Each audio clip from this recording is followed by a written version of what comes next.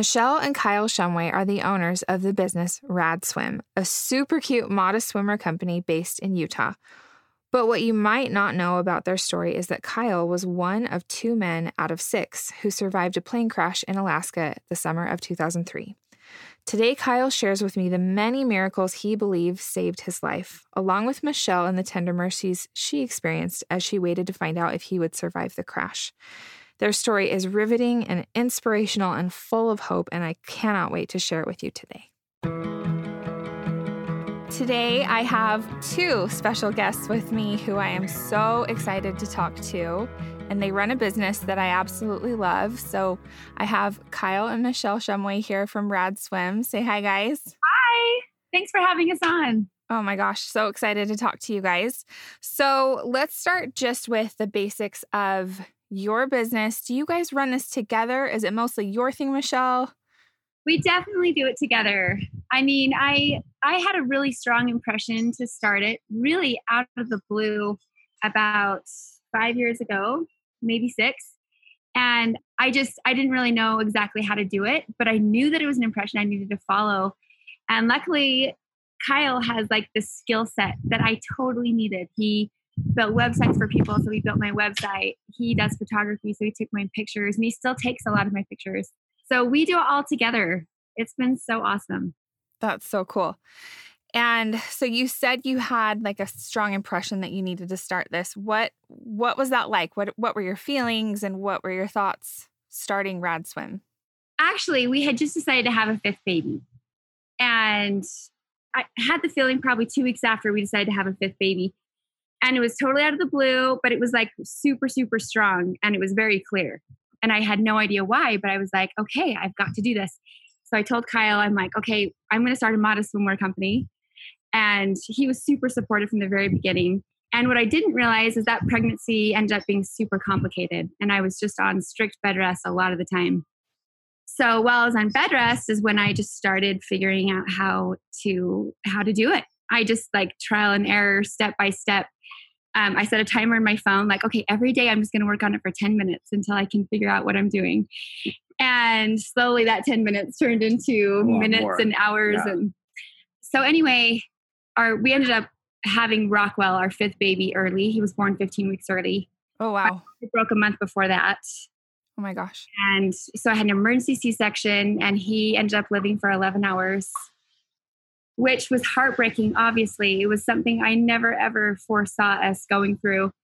But it's interesting looking back and seeing Heavenly Father's hand throughout the whole thing. I just know that what happened was supposed to happen for a reason, and that we'll have answers one day. But for right now, I'm just so grateful that we had the peace that we had. So looking back and being able to see the whole picture has really helped and helped me understand maybe why Heavenly Father gave me that strong impression. And I'm so grateful for it because it really helped carry us through some of the loss. So about 3 months after we had Rockwell, I already had all my inventory and I just hadn't launched yet. And it was a very different spot than I thought we'd be in, thinking, oh, I'm going to have to like figure out how to manage 5 kids. But instead we were figuring out how to manage grieving and relying a lot on the atonement, which totally saved me, which is another story. But just how much it helped me heal so I could do what I was supposed to do. So we ended up launching, December. He was born in August. And in December, Khyl encouraged me and said, Michelle, you just need to do it. Just start posting on Instagram. And it worked. And that's the beginnings of it. I'm just really grateful for the whole thing. Actually, I feel like it's a tender mercy. So what a beautiful story. That's so cool. And I didn't know that was the inspiration kind of behind, the whole story of where that came from and where it was developed. And that's really such a neat story. So why modest swimwear? Was there a reason that you felt compelled to do that? I don't know. How do I? We have 4 daughters. I have 4 daughters, and I feel like the more converted to the gospel I get, I guess I can word it that way, the more I can see the importance of it. Yeah. And so the impression to start a swimwear company it just made sense. It was going to be modest. That's just who I was and who I am. So I think it's important for people to be able to wear whatever they want to wear, basically. And especially if that's modesty, then they should have options, So Yeah. I think it's cool that she does it. I think it's such a fun business for us too. So Well, and I had been looking at swimwear like on Pinterest that was so cute, like Victoria's Secret swimsuits that had sequins, and I was like, that is so cute, but I just wish it was modest. And why can't this be modest? And so I think that was part of it. Obviously, I just felt like it was possible. So that was one of our first swimsuits, was a sequin top one piece. And I just loved it. I still love it. It was just so fun to just see it actually happen, That's awesome. It's been interesting for me too. Like you said, I mean, you said it perfectly. As I've become more converted to the gospel of Jesus Christ, like those things have become more important to me. Mm-hmm. And someone asked the other day on Instagram, I got looped into one of those like challenges to show your first picture with your spouse.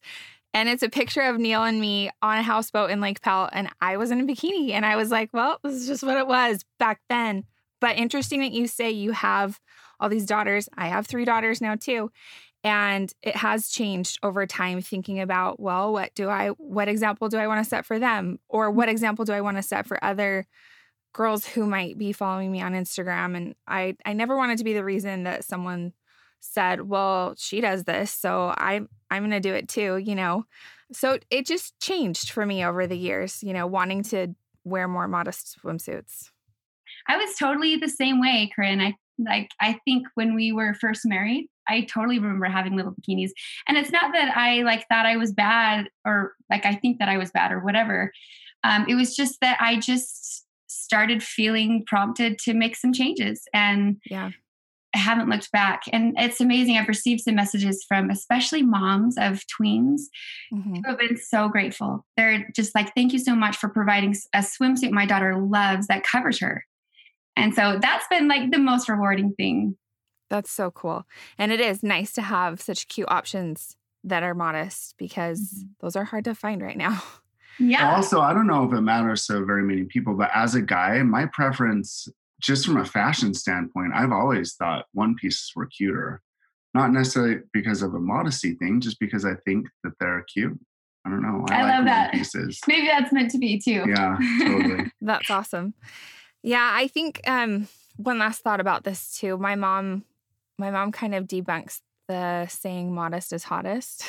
My mom's always like, modest is not hottest. It's just modest. Yeah. And I love that, because I'm like, it's not always about, being the hottest or whatever. Sometimes it's just about preserving things and being a little more, showing a little less to the world. And that's a good thing. Absolutely. So. Totally. I 100% agree.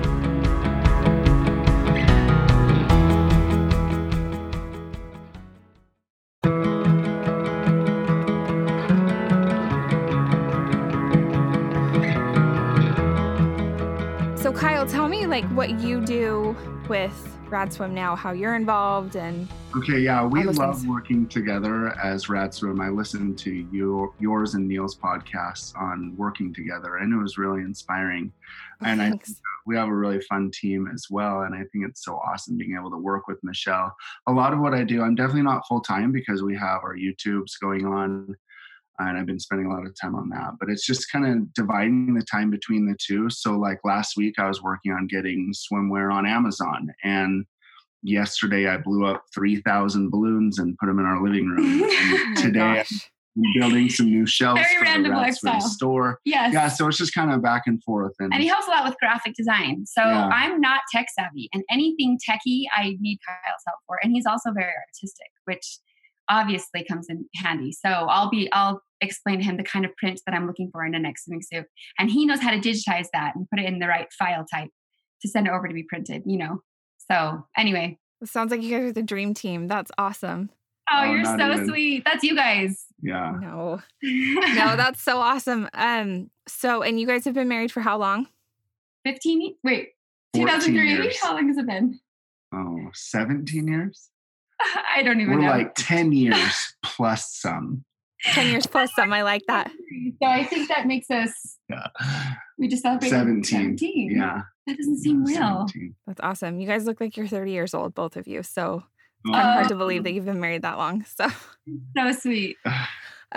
So you've been married for that long. And then So I have to tell you, Michelle, when I Googled your name, because on your site, radswim.com, it is radswim.com, right?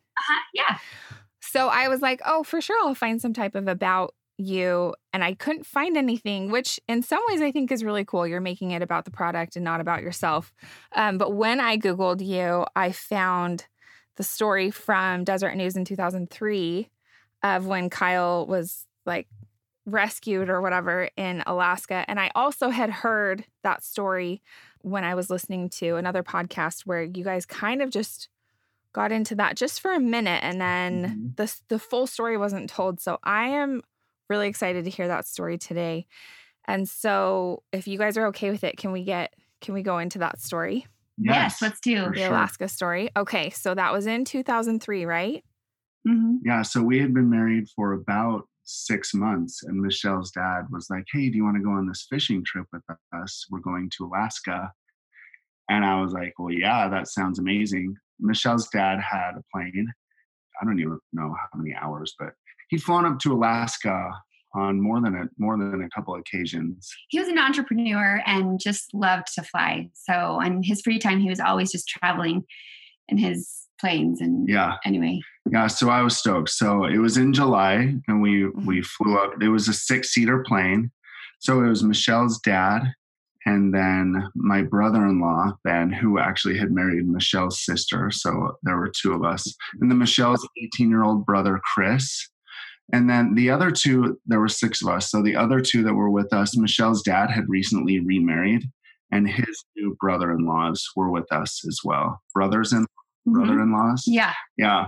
So anyway, there were 6 of us. And we flew up. We left in the morning, and we stopped a couple times for gas. Like we stopped in like Washington. I think we stopped in Idaho and Washington, and then we were off on the next leg. And I don't know if you want me to just kind of dive in. I do. Yes. Keep going. I will. Yeah. So it is. Yeah. It's a little bit difficult to get into the headspace of just, you have to kind of just close your eyes and dive back in.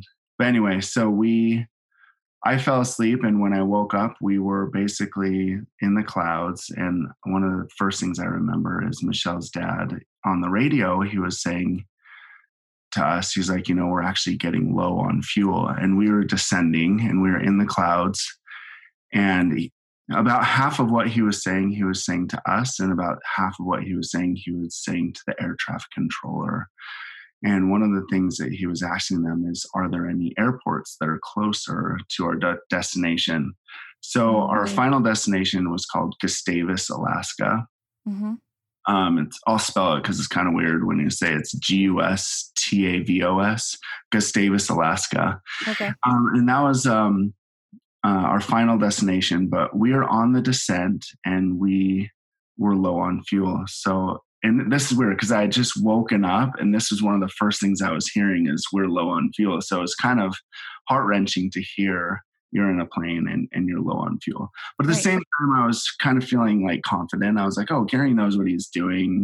He's flown multiple times, like over 10,000 hours flight time. He's very smart, intelligent. And I totally trusted him.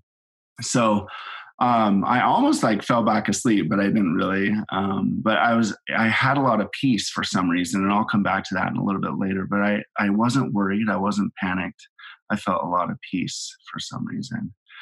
Well, we continued to descend, and we were in the clouds, and it started to progress to the point where we got even more low on fuel. The air traffic controller came back and said, actually, no, there aren't any other airports that are closer to you. You're going to have to just do your best and make it all the way. And Gordy, who is one of Gary's brothers-in-law, he was sitting in the co-pilot seat. He said, I'm looking at the fuel gauges. There's 2 engines. He's like, I'm looking at both of the fuel gauges, and both of them are showing below E, like we're totally out of gas. And that got me to like totally wake up, because if I'm in a car and I'm below E, I know that probably any minute I'm going to run out of gas, which is okay in a car, I think. Right. I used to do that all the time, especially at that age. I was like, both of us. Yeah, we used to. We still do sometimes. Yeah, we do sometimes. No, but in an airplane, it's way different. Right. And so Gary continued to communicate with the air traffic controller. One of the things that was really scary is we were descending, right? And it was frustrating because we were in the clouds. Because in a normal, let's say you're out in the middle of the desert and clear blue skies, you're about to run out of gas. You just descend and then find a safe place to land, right? Right. Well, we're in Alaska in the clouds. And so we have we're probably over water, but we don't know. And so it was frustrating to like not be able to look around and think, okay, if we do run out of gas, let's find a flat place to land. So one thing Gary said, well, we've descended to, I don't remember exactly what it was, probably something like 2,200 feet. And he asked the traffic controller, are we in danger? And the air traffic controller came back immediately and said, yes, you are in danger. Because one of the most common crashes in Alaska is people will just fly right into a mountainside because they'll be over water. Yeah, there's really steep mountains. And as you're descending, it's almost like a maze. You kind of have to fly through. Yeah, straight is the gate and narrow is the way, kind of comes to mind. You have to descend a certain way or else you might just slam into the mountainside. So you're dependent on the air traffic controller or on your instruments if you're flying IFR. Anyway, so we were descending, and so at that point, Gary had to pull back on the controls to get us to ascend more because we didn't want to crash into a mountain, into the mountainside. So anyway, the traffic controller came back on about a minute later and said, okay, you're safe to descend based on where you are. But that was frustrating to know that we wasted that fuel to climb for a minute or two, because it wasn't probably about 3 minutes after that we lost all the fuel in one of the engines. I still remember sitting there in my seat and looking out the window. It's splattered with rain. And it's clouds, but I can see the wingtip and I can see the engine prop as it just sputtered and slowed down and just stopped. And it was, talk about the scary things that one can go through in their lifetime. Like basically tops the list. And so Gary said, okay, guys, I lost gas in one of my engines. I'm going to try to get it started again. And so he continued to try to start that. He got that one started, but then within the next minute, the other engine experienced the same thing, ran out of gas in the other engine. And so for just the next 2 or 3 minutes, he was starting them again and they were running out of gas again. So it was crazy. And then eventually we were just no gas left, not able to restart the engines again at all. Wow. Yeah, it was really heart-wrenching. We were in the clouds.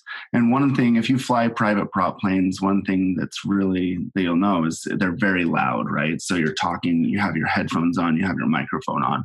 And that was one of the craziest things, is just how silent it was. There was still wind going past at 100 plus miles per hour. So it was still loud, but it's not like the loud engines were going. So just the silence of being out of gas. And everyone just kind of looking around at each other. Like, what do you think? What do you say? So did you guys immediately start coming up with a plan? What are we going to do? Yeah. So first, I prayed. I was like, I'm just going to say a prayer, because there was kind of a bit of commotion happening. And so I just kind of bowed my head and I said a prayer. And Ben, my brother-in-law, who was sitting kind of across the aisle from me, I could tell he was doing the same thing. Michelle's brother was very panicked. He was just really wide-eyed, looked at me and said, what's going on? What's going to happen? And I tried to reassure him. I said, Chris, everything's going to be okay. We're going to be fine. Right about then, we came out of the clouds, and they think that the cloud cover was about 3,000 feet. And so we came out of the clouds, and it was a really pretty scene, to be sure. The sun was setting, because it hangs for a long time on the horizon in Alaska in the summertime. But there were rain clouds and it was just sprinkling lightly. But Gary said, does anyone see land? Because we're over water, right? And we were looking all around. He said, where's the closest land? And the reason he couldn't see straight in front of him, because the nose of the plane was pitched so high to keep us. Oh, wow. Here. And I pointed ahead and I was like, there's land. It's right ahead. And he kind of leaned forward in his seat and he saw that we were headed towards the closest land around, which was kind of a miracle in and of itself, which is probably the first miracle of many, which I'm going to highlight hopefully throughout this thing. I can talk a little bit faster, but no, you're doing awesome. Okay, so miracle number one, we were headed towards the closest land around, which was amazing. But right when Gary saw it, he said, unfortunately, guys, we're not going to make that. So we need to prepare to ditch this plane. And then he just started giving us instructions. He said, Ben, because Ben was sitting next to the door, he said, Ben, I need you to open the top of the door to the plane, because the plane had a bifold door. It opened up on top and down on bottom for the stairs. Mm-hmm. And I don't know if someone asked or if I'd researched it since then, but you don't want to open the bottom because you don't want the stairs to catch the water when you're trying to land in the water. Gotcha. It might spin the plane out of control or something. So he said, Ben, open the top of the top door of the plane, and then everyone take your seatbelts off. And I don't know if it was adrenaline or whatever, but everything was just making perfect sense to me. I was like, okay, number one, we don't want to get trapped in a sinking plane. So that's where we have to open the door. And number two, you don't want to get stuck in your seatbelt. So I undid my seatbelt. In the front seat, Gary and Gordy, they kept their seatbelts on because the instrument panel is so close, so you don't want to slam into that. But he did say, guys, pass forward some pillows for us up front. And I don't know if it was that and kind of imagining why they would need pillows, but the reality of it just kind of started to sink in. And I was like, this is for real. Like legit, we might actually crash in the water. And whether from answer to my prayer or whether from other things, I don't know, but a huge wave of peace just started to envelop me, almost like a blanket, like a jacket. It was so crazy because it was by far the scariest thing that I've ever been in my whole life. But I was feeling the Spirit. I was feeling the Holy Ghost so strongly at that point. And the Spirit was whispering that everything was going to be okay. Everything was going to be all right. So I thought that was so cool. And I just shout out to Heavenly Father that he was willing to bless me with his Spirit at that time. I thought that was really cool. That's amazing. We continued to descend and we got closer to the water. Ben continued to pray. Michelle's other brother, Chris, who was sitting kind of kitty corner to me, he continued to just kind of panic. Gary had a couple of last communications with the Coast Guard. No, with the air traffic controller. The last thing that the air traffic controller said was the Coast Guard is aware of your situation and they are on their way. And so we descended and we came down. And when we were probably, I don't even know, 400 or 500 feet up, I had a thought in my head that was like, when we hit the water, because I was facing forward, mm-hmm. I was like, when we hit the water, I for some reason had a picture in my mind that we weren't going to skim across the top like an actual pontoon plane would, that we would hit the water and we would just come to an abrupt stop. And so I knew that if I was just sitting in my seat without a seatbelt, that I would go flying forward and slam into like the seat in front of me, mm-hmm. which was facing backward. And so I kind of sent my thoughts. It's weird when you're in a situation like that. All thoughts kind of are prayers, Yeah. So I sent my thoughts to Heavenly Father, but it was a real heartfelt prayer. Like, help me understand how to get through this. Or basically, I have a need. I need to get through this. And again, I had a very clear picture in my mind that came to my mind of me like sitting up and like twisting in my seat and wrapping my arms around the back of my seat and clasping my hands so that I wouldn't fly forward and like not get knocked out when we crashed. So I did that. I sat up and I twisted in my seat, it turned me sideways, and I wrapped my arms around like a really good wrestler hold. Mm-hmm. I held really tight behind my seat. And I think that's another miracle that ended up saving my life is that I was inspired. I got some personal revelation on what I should do to save my life. And it's to quickly do that. Yeah. In a million years, I would never think of that. And in fact, just having been in a couple of car accidents, it's like you do exactly what you're not supposed to do when you know you're going to get hit. You like tense up, and what you're supposed to do is relax and put your head back. I've never done that in a car accident. So it's amazing to me that in a few seconds you would have that. To me, that sounds like total inspiration. It was awesome. I'm so grateful for it. And I just want to kind of highlight this as something that I'm really grateful for. But at the same time, you have to kind of work. I guess what I'm trying to say is it's not easy to have the constant companionship of the Holy Ghost. Right. The week and a half prior, I went on a trip. It was like a guy's trip. And there are a couple of my buddies that had started like binge drinking and stuff like that. And that there was temptation. There was a lot of temptation to just kind of like go along with that. And hey, this is kind of like what we're doing now. But I decided to stick with the good ship Zion. And anyway, it's so crazy to think if I had made this decision, then this stuff would have happened. If I had made that decision, I probably would have ended up in a completely different situation. But I just want to say how grateful I am that I was able to have the companionship of the Holy Ghost. That's powerful. Yes. Yeah. So I clasped my hands around the back seat, and another miracle that happened is when I did that, it put me in a perfect perspective to look out the door of the plane. And I had said that it was a pretty scene when we came out of the clouds. And now at this moment, it was like unbelievably beautiful. I looked out the door of the plane, and the sunlight, the sunset was like right on the horizon. And there was a break in the clouds right on the horizon. And the sun was like glistening off the water, and it was like bouncing off the bottom of the clouds to create really pretty colors. And I was blessed with what I think was one of the prettiest sunset scenes I think I've ever seen in my entire life. And it was one thing that just gave me a little bit of a boost of motivation. Like, you have to stay living in this earth right now. You have to survive this. And I did. So I hit the water, and I felt my arms tug really hard. And then we hit the water again, and that was the loudest bang I've ever heard. And that was like the last thing I remember before I blacked out. When I came to, I was sitting in about a foot of water on the ground, and I looked over to the door of the plane because that's the one thing I was worried the most about. And there was water like flowing into the door of the plane.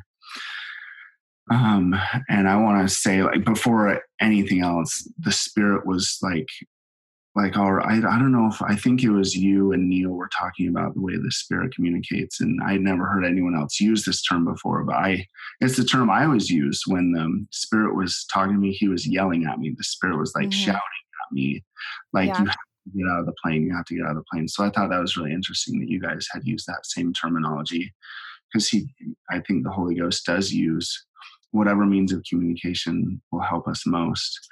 Yeah, that's only happened to me like 2 times in my life, but both times were very distinct. Yeah. It was so cool. Get out of the plane. But at the same time, I had peace as well. Things are going to be okay, but get out of the plane as fast as you can. Yeah. So I started kind of making my way towards the doorway to the plane. And as I was doing so, I looked towards the front of the plane, and it was Michelle's dad, Gary. And Gordy had been sitting in the co-pilot seat, and his brother, Adam, was up there, and he was yelling, my brother, you've got to get my brother. We have to help my brother. And it was very cramped. Like, this private plane was about the size of the inside of a Suburban. So you can't really picture like a private jet, like how people can stand up. It's really cramped. And so there's really nothing I could do up there to help them, but I could tell Gary and Adam were really trying to get Gordy to get out of his seat. I don't know if his seatbelt was jammed or whatever. So I decided to just continue to listen to the promptings of the Spirit, and I made my way towards the door. On my way, I saw Ben, and Ben was just... Ben is my sister's husband. Yeah, my brother-in-law. Mm-hmm. He was kind of where I had been sitting, and keep in mind, I was still kind of like really dazed, but I looked over at Ben, and he had a huge gash above one of his eyes, and blood was just flowing out of that and just flowing through his eye and down the side of his face. And he was talking about like seafood or something, like. He was obviously incoherent. Yeah, he was like, when are we going to have that seafood buffet? And I was like, oh my gosh. So, I mean, I'm laughing about it now, But anyway, I grabbed him and I kind of pulled him. I was like, Ben, we got to get out of the plane. We got to get out right now. And so I grabbed him and I pulled him out, and we got out of the plane together. So I'm trying to picture the plane. It's underwater, or it's floating on water, or it's sinking. What's happening? It's sinking. Yeah. So it's about halfway sunk by this point. Yeah. Okay. So a foot of water or something. Yeah. By this point, there's probably about 2 feet of water in the plane. Okay. And so we're trying to get out of the plane before it sinks all the way. And so, yeah, I paused at the doorway of the plane, and I remember like thinking this is going to be like really cold. Then I got in the water and it wasn't like ice cold. Luckily, it was the peak of the summer, like mid-July, July 12th, which they say is about as warm as the water ever gets there in that part of Alaska. So I got in. Michelle's brother Chris had already gotten out of the plane, and then Ben got out of the plane also. And so there are 3 of us outside the plane just waiting in the water. And I guess the cold water kind of shocked Ben back into full coherency, so he was able to see what was going on. Michelle's brother Chris, 18 years old, unfortunately, he was having a full-fledged panic attack. It was extremely unfortunate, but he's like, where are we? What's going on? What's happening? The cold water also might have hit him a little bit harder. He was like super skinny, 18, He was small. Mm-hmm. And he, I just tried to reassure him like, hey, everything's going to be okay. And then, so Ben and I were just, we were there just waiting, watching the plane sink, and more water went into the door, and there was probably like 2 feet of the fuselage above the water line. And then it just continued to sink more and more. And right when there was almost no space left in the doorway of the plane, like right when the doorway would have been fully enveloped or whatever, engulfed, is that the right word? Michelle's dad, Gary, came swimming out, and it was so relieving to see him. But from what I can tell, he had probably broken his nose on the instrument panel because his face was kind of covered in blood beneath his nose, and he was like grief-stricken from what I could tell. He said, I tried everything I could do to get them to come out of the plane, but they just wouldn't come. I couldn't get them to come. Speaking about his new wife's 2 brothers that wouldn't leave each other. Yeah. So, I mean, it was probably 15 seconds before the plane sank all the way. I remember we were just there and we just watched it. I specifically remember the water lapping right over the top of the round fuselage, and it just like sank. It sank pretty fast because it was heavy, and the wingtip lights were actually still flashing. The tail light was still flashing. We just watched it sink, and for a minute I stayed there thinking, well, like at the very least, Adam's going to come swimming up. I mean, he probably just realized maybe Gordy like didn't make it, but he never did. Adam, from what I can tell, he gave his life to try to save the life of his brother Gordy. So I think that was, I mean, I've never seen that happen. I think it was really, really cool that it's heroic. It was so heroic. Yeah. So the spirit changed from yelling, get out of the plane, to you need to get to shore as fast as possible. And so I did. I just started swimming. I said, guys, come on, let's swim. We got to swim. And Gary kept saying, I couldn't get them to come. I couldn't get them to come. And Chris was like, where are we? Like, where's the plane? Where's Adam and Gordy? What happened? So he didn't realize what was going on. I just started swimming, even though the air traffic controller had told us the Coast Guard was on their way. For some reason, I knew that I had to get to shore. The worst case scenario would be like 200 yards over from where they thought we were, or whatever. But to kind of give away the end of the story, the Coast Guard never came. And so I'm really grateful that the Spirit was directing me to swim to shore. So I picked a log on the shoreline, which I didn't know was a log. It was too far away at the time. Really, all I could see was like a tree line, a very faint tree line. And I could tell that it was land. And so I started swimming, and we all just kind of started swimming. And I wish I could pull it up for you and show you, but the Coast Guard at the time had a list of things that you should do for cold water survival. And one of the things is don't swim. Stay where you are, huddle with any people that you're with so you can conserve warmth. And I'm so glad I know about that. Yeah. about how cold the water was. Yeah, so they say the water was between 48 and 52 degrees. So let's just say gosh. 50 degrees. Yeah, so they say unconsciousness comes like within about 20 to 25 minutes. Okay. And do you know how far away you guys crashed from land? It was about 1.5 miles. So we went back Gosh. about a week or two later for a memorial service. And we boated out to about the point where I thought, just based on what I could see and how it looked when we crashed. And it was about 1.5 miles from the shoreline. Wow. So we started swimming. Gary said, you guys swim ahead. You guys just keep swimming. I'm going to stay back with Chris. And we did. We just swam, and we swam really hard. And we were swimming for about 15 or 20. We were trying to shout back and forth to each other because Ben and I were making a lot more progress than Gary and Chris, because Chris was still in a really panicked state and Gary was having a hard time getting him to swim. But Gary kept saying to us, don't stay back for us. Do not stay back for us. I'm going to stay with Chris. You guys swim ahead. Coast Guard should be here any minute. Did you have experience as a swimmer? Were you... One of my biggest regrets is that I quit the swim team when I was in 10th grade. Yeah. I wish I would have stuck with it. But yeah, I definitely could swim, but it was made so hard by the fact that it's not like a normal stroke, because the water is so cold, you don't want to put your head under. Yeah. And you all want to stay fully clothed. That was one thing that Gary told us, is keep your clothes on. It'll keep you warm, which I'm glad he said that to us. So it wasn't classic swimming. It was just so much different. Yeah, it was just survival.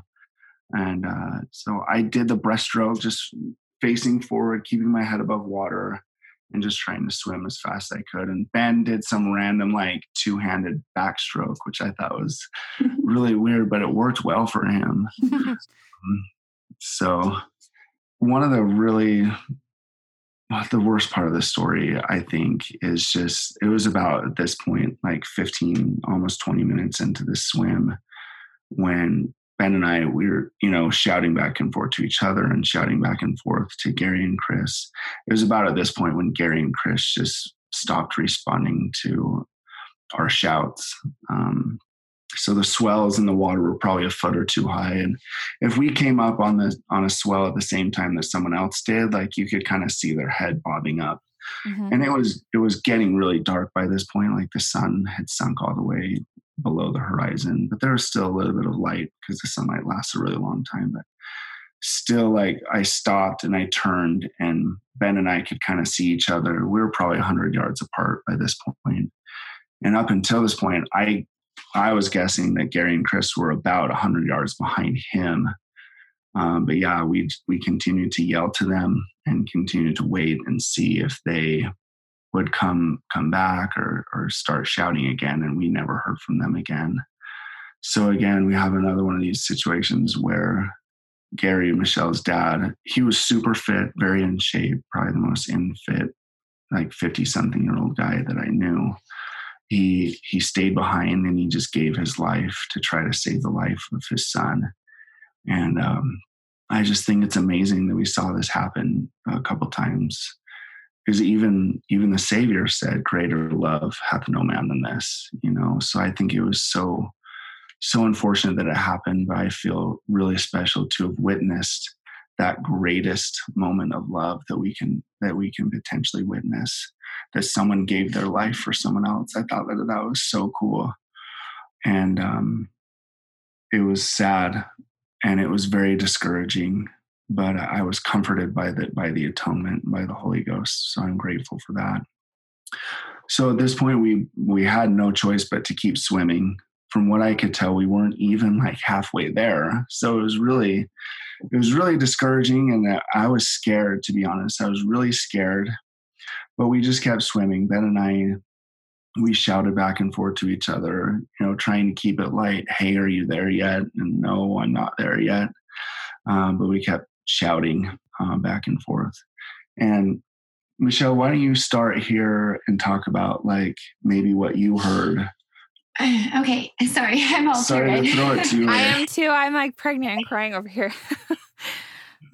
So my sister and I lived in my mom's old house. She lived upstairs and I lived in the basement. Well, Khyl and I lived in the basement. And my sister came downstairs in the middle of the night and woke me up and said, the plane didn't land. We don't know what happened, but all we know is that it didn't make it to its destination. Right away, we weren't too panicked, but obviously we just knelt and started just praying immediately. Yeah. And then all we could do at that point was just wait. We didn't want to tell anyone else yet. We just figured, well, why don't we just wait until we hear more? Because maybe he landed somewhere else, And after a few hours of still no word of why they didn't make it to their destination, we came to my mom's house and woke up my mom. It was probably like 5 a.m. and told her, hey, the plane didn't land. We don't know what this means. And she reassured us, everything is probably fine. You guys should try and go back to sleep. Your dad, he probably just landed in a field. They're totally fine. And so that was comforting. We fell asleep. I fell asleep for a little bit. I do remember throughout so many prayers we just kept saying, like Khyl witnessed, I had a very similar feeling of so much peace. Yeah. So much that sometimes it's unreal to me. I'm like, how was I feeling so much peace? It doesn't make sense. But then it wasn't until, I guess I should let you share your part of the story because, well, I guess I can tell you this. Well, no, you go ahead and share yours, then I'll share the rest of mine because I don't want to give it away. So we kept swimming and the hypothermia was sinking in like really intense by this point. I feel like I kind of went crazy a little bit. Like I remember like shouting out to a boat that was like miles and miles off in the distance. Like I could see it, but there's no way they would have heard me. Yeah. And I remember like shouting prayers. I barely remember like taking my shirt off. Like I had the presence of mind to like separate it from my garment top. And it was like 2 sizes too small. So imagine trying to keep your head above water and separate a too small shirt, full cotton, from your garment top and like pull it over. It was really hard, but I did that because I wanted the protection of the garments or whatever. And I took my pants off as well, but then I just kept swimming. At one point though, these second and third winds just started to run out, started to expire. And I remember at one point I did give up and my head sunk beneath the water and my arms and legs were so tired and I was just beyond the point of shivering. I was just done. I remember I couldn't feel the tips of my fingers.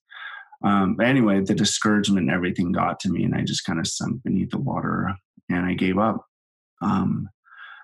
The thing that ended up saving me in that time is I thought of Michelle. I thought of Michelle's face, like my new, like beautiful bride. We were married only 6 months by this point.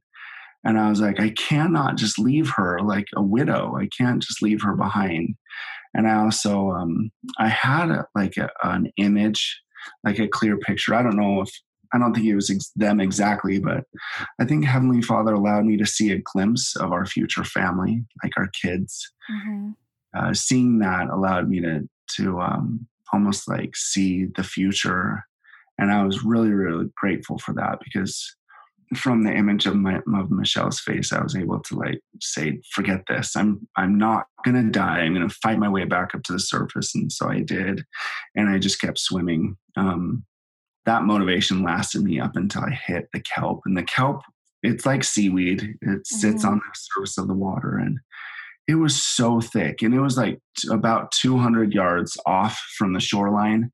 And so I had that carrot of the shoreline there and it was enough to motivate me to swim hard, but making it through the kelp was without a doubt the hardest thing I've ever had to do in my life. The next day in the hospital, they were treating like scrapes that were up and down my neck because what was happening is it was, as I was trying to swim through it, it was getting wrapped around my neck and I couldn't really breathe. And it was kind of like dragging me down. So it was a really frantic move to like try to like grab it and pull it away from my neck while still trying to keep my head above water. Mm-hmm. So it was crazy that I almost drowned in that.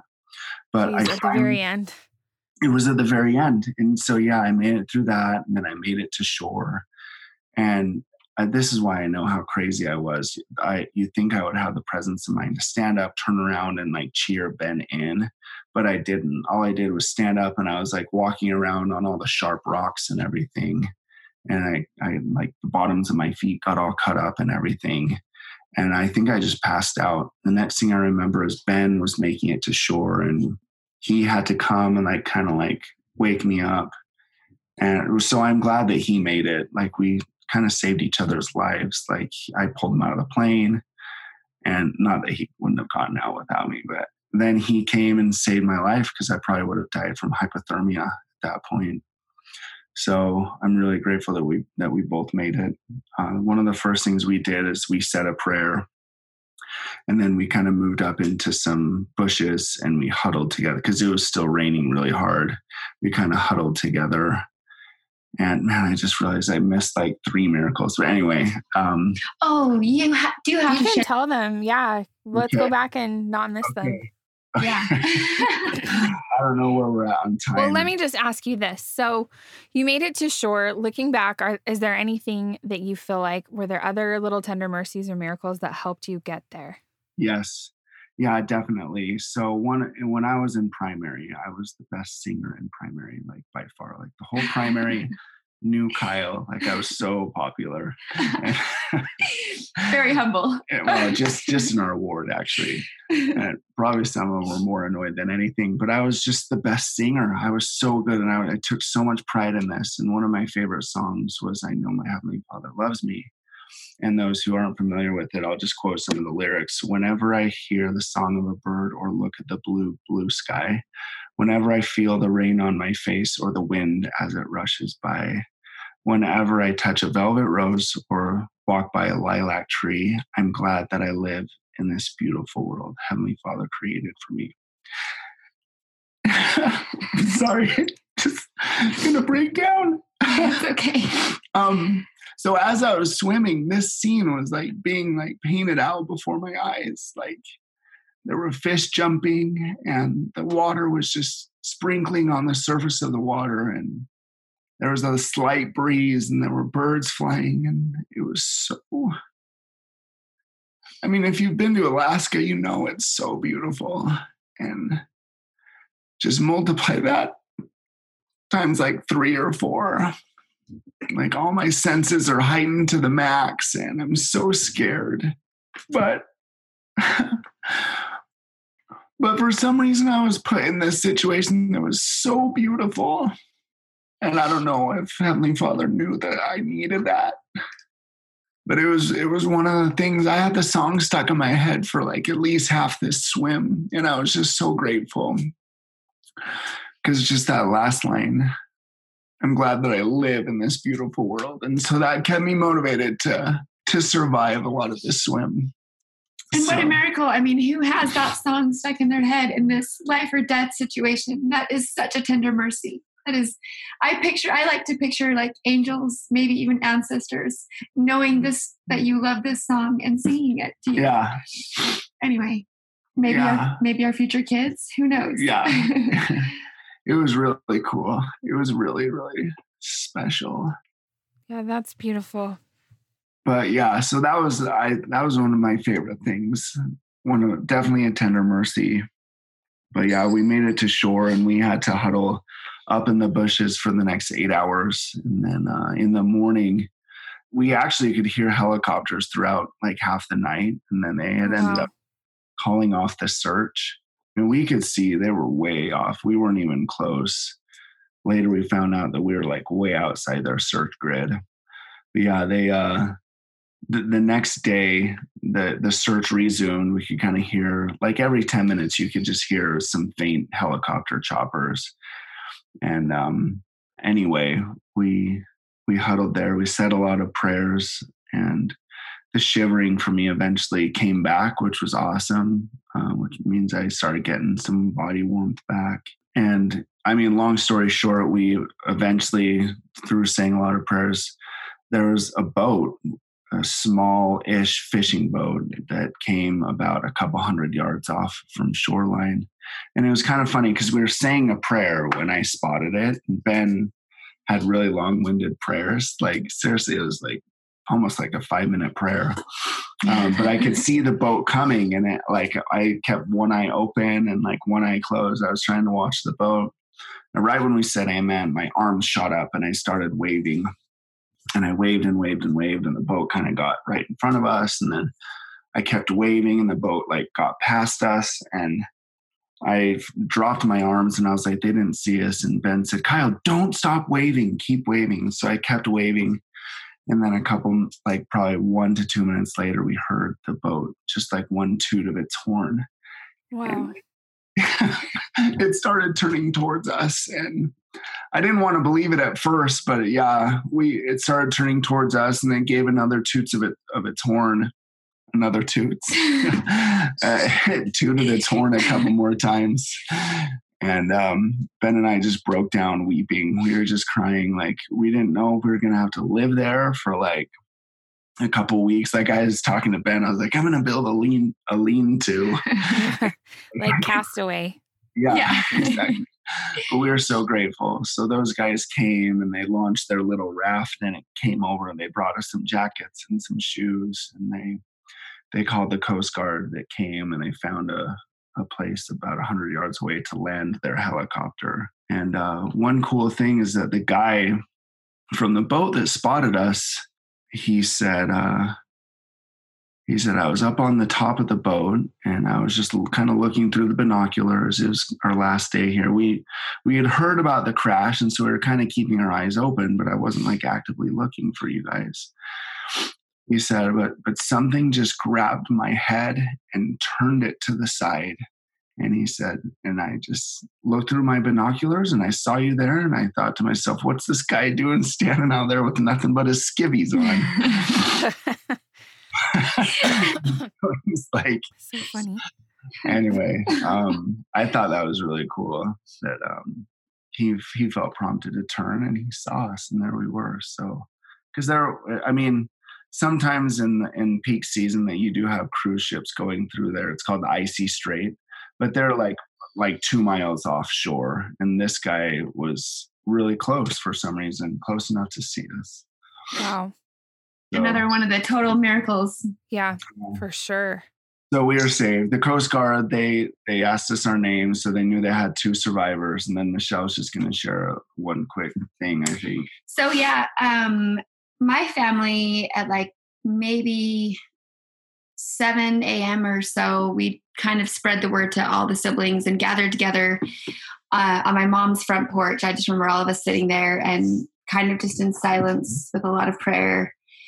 And I remember going off on my own. I guess someone got a phone call. My sister got a phone call, and they called and said that there were 2 survivors, but they couldn't tell us who they were. Oh, wow. And that was really, really heartbreaking news. Of course, we want everyone to survive. We're all very a close, tight-knit family. So I went off on my own and said another little prayer on my own. And I had the sweetest feeling that confirmed that it was Khyl and Ben that were the survivors, which looking back there, I have no idea how it was so clear, but it just was. And I knew that it was the Spirit because of the way that it felt. It just felt like peace and love. And so I went up to my sister and just said, I had a really good feeling that our husband survived, which was a big deal being still in the temple, 6 months married. I didn't know what our futures would be without our eternal companions, So we got, then I got a call probably an hour later, and it was Khyl. That was the first word that we had heard. And I just broke down crying, of course, just so happy to hear from him, and asked him, what about the others? Like, did they make it? And he broke the news and said they didn't make it, which was so hard to hear. And I almost didn't believe it at first. I just thought they probably just didn't find them yet. It was hard to swallow. And then telling my family was hard. But throughout it, I have to say, I am still so amazed at the peace and the comfort that the Savior's atonement brought. I had no idea before this that the Savior's atonement could heal so completely like it did. And it was a continuous process that took me a long time to learn, even several months later. And I just remember hearing the Mormon Tabernacle Choir, or the Tabernacle Choir in Temple Square, singing at the December concert, Be Still My Soul. And I just had this flood of the Spirit enter my heart, comforting me. And I just knew at that moment, like the atonement will cover this pain. It will heal me. And it was, and it did. And I'm so grateful for that, because without it, I don't know where I would be. Yeah. Yeah. Well, and I just have to echo too what you guys keep saying. It's remarkable to me to hear you say over and over, you felt so much peace. You had so much peace. Like, you know, when you knew the plane was going down, when the plane went down, as you were swimming to shore, Michelle, you felt the peace. You know, we had a really not similar, but we had my brother-in-law go missing a little over a year ago. And it's really interesting going back through that whole experience. And he ended up he was found and he was deceased, and it didn't turn out like the miracle that we prayed for. And yet from the moment that Neil and I found out that he was missing, we felt peace. And when he tells that story, he says, like, I just felt peace. I felt like everything was going to be okay. We were going to find out that Dave was just like missed, you know, he ran out of gas in the canyon or something, you know, and I think that the parallel I'm seeing with both stories is that it didn't necessarily turn out as the miracle that everyone hoped for. Like, you guys would have wanted 6 survivors, right? You know, and of course we would have wanted our brother-in-law to be found, or Neil's brother to be found, and everything was okay. And just because everything doesn't turn out perfectly the way that everyone wants it to, you know, doesn't mean that peace isn't there. And I think that that's something really to be noted, that God will help us through those hard times, even when everything doesn't turn out perfectly, because it just wouldn't be the experience that we need on this earth if every time we prayed for something, it was like, you know, putting money into like a little like candy dispenser or something. You know what I mean? Like, you can't just always get every single thing that you ask for, but even through those trials, he gives us the peace that we need. Absolutely. And I really think a lot of it is asking for it and just not forgetting that we need to continue asking for it. And that's part of Heavenly Father's plan, is we need to be reliant on him. And there's no end to his help. He can help us as much as we need, but we just have to ask and have faith and look for his help and have a desire to feel his help. Totally. And I love so much too that, Khyl, that you've highlighted so many times that God gave you miracles and that God helped you through this whole experience. You know, that's such an important part, to recognize his hand in everything. Just as far as the whole experience goes, I think one of the greatest miracles is just after it happens and the weeks following. I think the greatest miracle that I continue to be struck with is just how awesome life is, just how cool it is to be alive. And I know it sounds cliche, but every breath was a gift. And that was the thought I just continued to have, is the fact that I'm breathing right now is so cool. Why am I worried about like this or that or whatever? Like, just the fact that I'm alive. And that's one thing I almost wish I could feel that every day. It's almost like a birthday, just the beauty and the joy of just being here. And that's one thing I just wish I could leave with everyone, is just, you're alive and the Heavenly Father loves you. He knows about you, and take joy in that. So anyway. I love that so much. I usually ask that last question, so I'll ask you one more time just in case you have anything else to add. And just let me say, it's been such a gift to hear this incredible experience that you guys went through, and just totally feel the Spirit the whole time. But I'll ask the question that I always ask everyone. If there's one message that you want people to remember from listening to this episode, what would you like that one message to be? Michelle, you take it. I already kind of gave mine. Michelle, you give yours. I guess mine is just, maybe I kind of already said, but just that we have a loving Father in heaven who cares about us and has a plan for us, and sends us the tender mercies we need when we need them, especially when we're asking for them. And that's all. Yes, perfect. I agree with that. I love that. And you guys are just really incredible examples to me of people who share that all the time, that you share your faith and you share, you know, and you acknowledge God. And I love that so much. And I'm so grateful that you took the time to be on this podcast today. So where can people find you on your YouTube and your business and everything?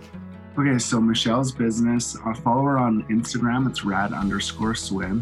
Okay. And she's also Michelle.Shumway on Instagram. And then our YouTube, we have a family channel called The Shumway Show. So find us there. And then Michelle's been vlogging also. So find her on Shumway Vlogs. And then I'm just Khyl Shumway on Instagram. And The Shumway Show on Instagram. And The Shumway Show on Instagram. Awesome.